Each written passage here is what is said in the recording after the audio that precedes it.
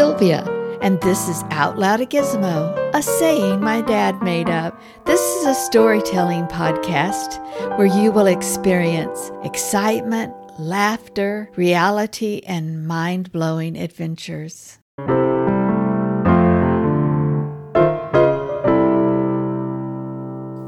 Hello.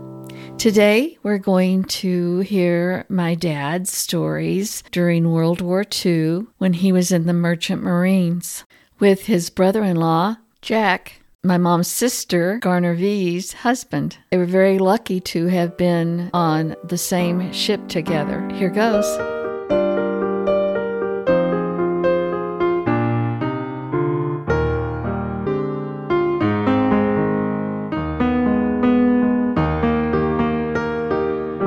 Chapter 23. One day in 1944, Jack showed up. I said, "Are you going back in the mines?" He said, "No way. I came to get you to join the Merchant Marines with me. I am going to get drafted, and you will too, before the war is over." He talked me into it. So I went to the employment office and asked for a release from the mines. The man in the employment office said, "We can't do that. You're frozen on this job." I said, "Well, I hate to tell you this, but I am just fixin' to get thawed out." Since the company controlled the rations board, I couldn't get gasoline. So Denzel Isbell gave me all the stamps I needed to get to California. We moved in with Garner V and Jack once again. Jack and I went to LA to the Merchant Marine office. Jack signed up. But they told me I would have to go back to the mines, because that is where your deferment is. I said, "I won't go back to the mines, so if you want me in the Merchant Marines, I am ready. Otherwise I will wait for the Army." He said, "If that's the way you feel about it, we will sign you up." They gave us 2 weeks to get ready to ship out to Catalina for boot camp training. We went home and practiced every day, running, hill climbing, and jogging. Someone told us that they had a bunch of kids over there who would try to show us up. When they said kids, they meant 17 to 21-year-olds. I was 25. Jack was 27. They put us in the old men's group. There are some tall mountains on Catalina, with trails to the top about a mile long. That hill climbing we did before we came over helped me anyway. I ran up that hill close to the record time. I saw lots of those tough kids laying along the side on my way up. They were all pooped out. You didn't get up that hill and back if you weren't in shape. Jack only made it halfway up. He was a little overweight. After the hill climb, we had to march about a mile with our heavy pea coats on to the bay, and rowed boats with 12 men to a boat until noon. Then we had to march to our barracks still wearing our pea coats. It was cold, about 40 degrees and foggy, but by noon it was 80 or 90 degrees. But we couldn't pull our coats off until noon, except to climb the hill. One morning, we had to put on our shorts and march out on a dock that was sticking out in the water far enough for big ships to dock beside it. They had life jackets hanging on the rails. Everyone had to put one on that someone else had already used just before us. Boy, they sure were cold. We had to jump off and swim around to the other side and climb out, and then put our clothes back on. Those clothes sure felt good. After our boot camp training, they shipped about 24 of us to the mainland to catch a ship. We were supposed to stay in San Pedro, California, until they got us a ship. Jack and I went AWOL to Riverside to see our families. We got back to San Pedro about 4 o'clock in the morning and slipped into our quarters. Boy, that cot sure felt good. For about an hour, then they rang a loud bell for chow call. I remembered how hungry I was, or I would have slept through it. Just as well I didn't. After breakfast, they called out a list of names that they had a ship for at dock number so-and-so in San Pedro. Jack and I were among the ones called. The ship's name was SS Beacon. We loaded into a stake bed truck for the trip that was about 2 miles in fog that was so thick that you couldn't see across the street. But they got us there. Jack and I got to stay on the same ship together. We made one trip to Portland, Oregon, and one trip to Seattle, Washington, and from there, we went overseas to the Caroline Islands, hauling jet fuel. After we left Pearl Harbor, we had no protection from enemy subs, so we zigzagged for a week or so. I guess that made us harder to hit. One day we had engine trouble, and we were like floating ducks for about 4 hours. We had a convoy of ships 2 or 3 days ahead of us going to the same place. But we couldn't mix with a convoy because our cargo was too dangerous. In case of an enemy attack, our jet fuel would be dangerous to the entire convoy. We had several alerts, but the closest we ever came to getting hit was when a Navy gunner forgot to take the plug out of the end of the 20mm machine gun that he was planning to target practice with. It blew the end of the barrel off and blew shrapnel all over the ship. No one was hurt, except the gunner, when the Navy officer got through chewing on him. We pulled into the islands. The water was blue, like someone had poured bluing into it, but between the islands, the water was light blue because the water was shallow there. We tied up alongside a Navy tanker. I had to look up about 30 feet to see the deck of the Navy tanker. The next morning, they were lower than the night before because we had discharged the jet fuel from our tanker to their tanker.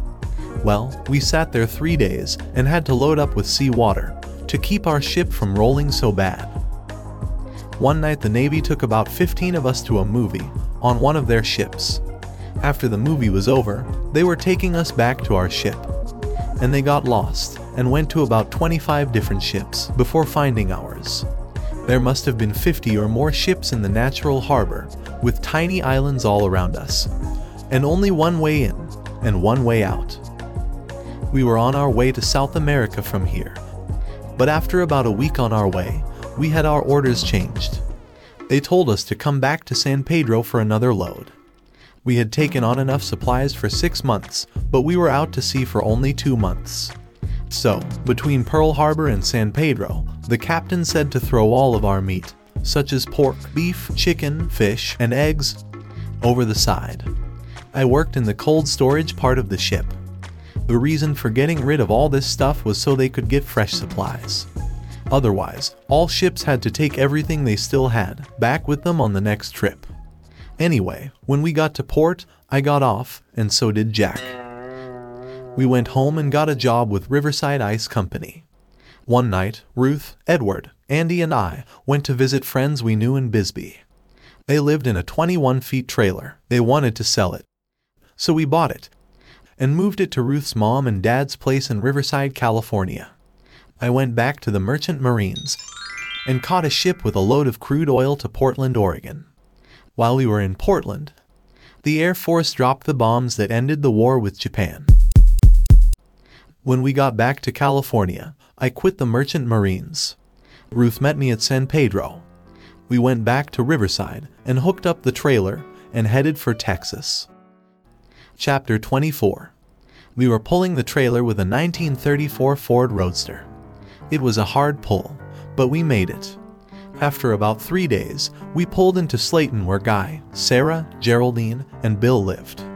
We parked the trailer in their backyard. About the first thing I did was trade the Roadster for a 1934 four-door Ford. We decided to take a vacation before I got a job. We took Bill with us and headed for Papa, Molly, and Betty's in Henrietta, Oklahoma. Betty still lived at home. We stopped at Elvie and Smitty's in Amarillo, Texas, and spent the night. I always heard that all there was to stop the wind in Amarillo was a barbed wire fence. The next morning we took off for Oklahoma. It sure was cold. My feet would nearly freeze. We would have to stop and get them warm. Every time we came to a town, the kids would jump up and say, "Are we there yet? How many more towns are there?" I told them there was a lot more towns, but I will let you know when we get there. Well, we didn't get there until after midnight. They lived on 4th Street. There was a hill called 4th Street Hill. I had to make 3 or 4 runs at it before I finally made it. The clutch was burned out. The next day, me and my stepbrother Amos pulled the motor out far enough to put a clutch in it. Then we went to Wagoner to visit my sisters Viva, Virginia, and my sister, Ruth. Mary, I used to call her Inez, lived in San Diego, California. We headed back to Slayton, Texas. I got a job with the Santa Fe Railroad, working in the shop for about 3 months. Then they put me on call, watering troop trains. It was the middle of winter and watering trains was a cold job. The reason there were troop trains, the troops were coming home from the war.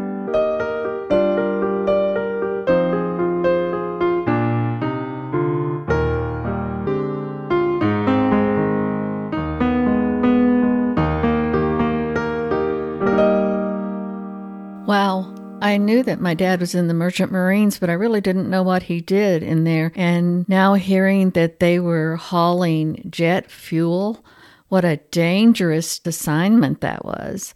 And the fact that the convoy of other ships had to stay away from them and no one could protect them for fear of blowing up the ships in case they were targeted by the enemy. Very scary stuff.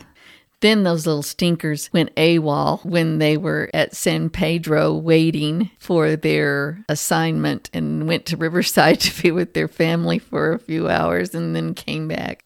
Then after the war was over, he was going somewhere in one of his vehicles again, and he burns out more clutches. I guess when you don't have the best cars, that's what happens. Also, keep in mind, my daddy called my mother, Norma Ruth, for the first few years. But not long after this, he actually started calling her Ruth.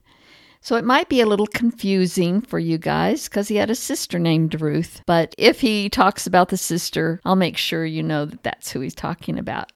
I loved hearing at the very end that he got a job watering the troop trains because the war was over and the troops are coming home. I like that kind of ending.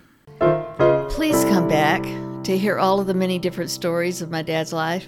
Each chapter and episode will take you on adventures as he grows up.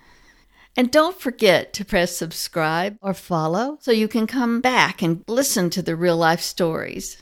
Because I want you to be able to envision his world through your ears. And goodness gracious, out loud a gizmo, you're in for a wonderful adventure. Bye-bye now.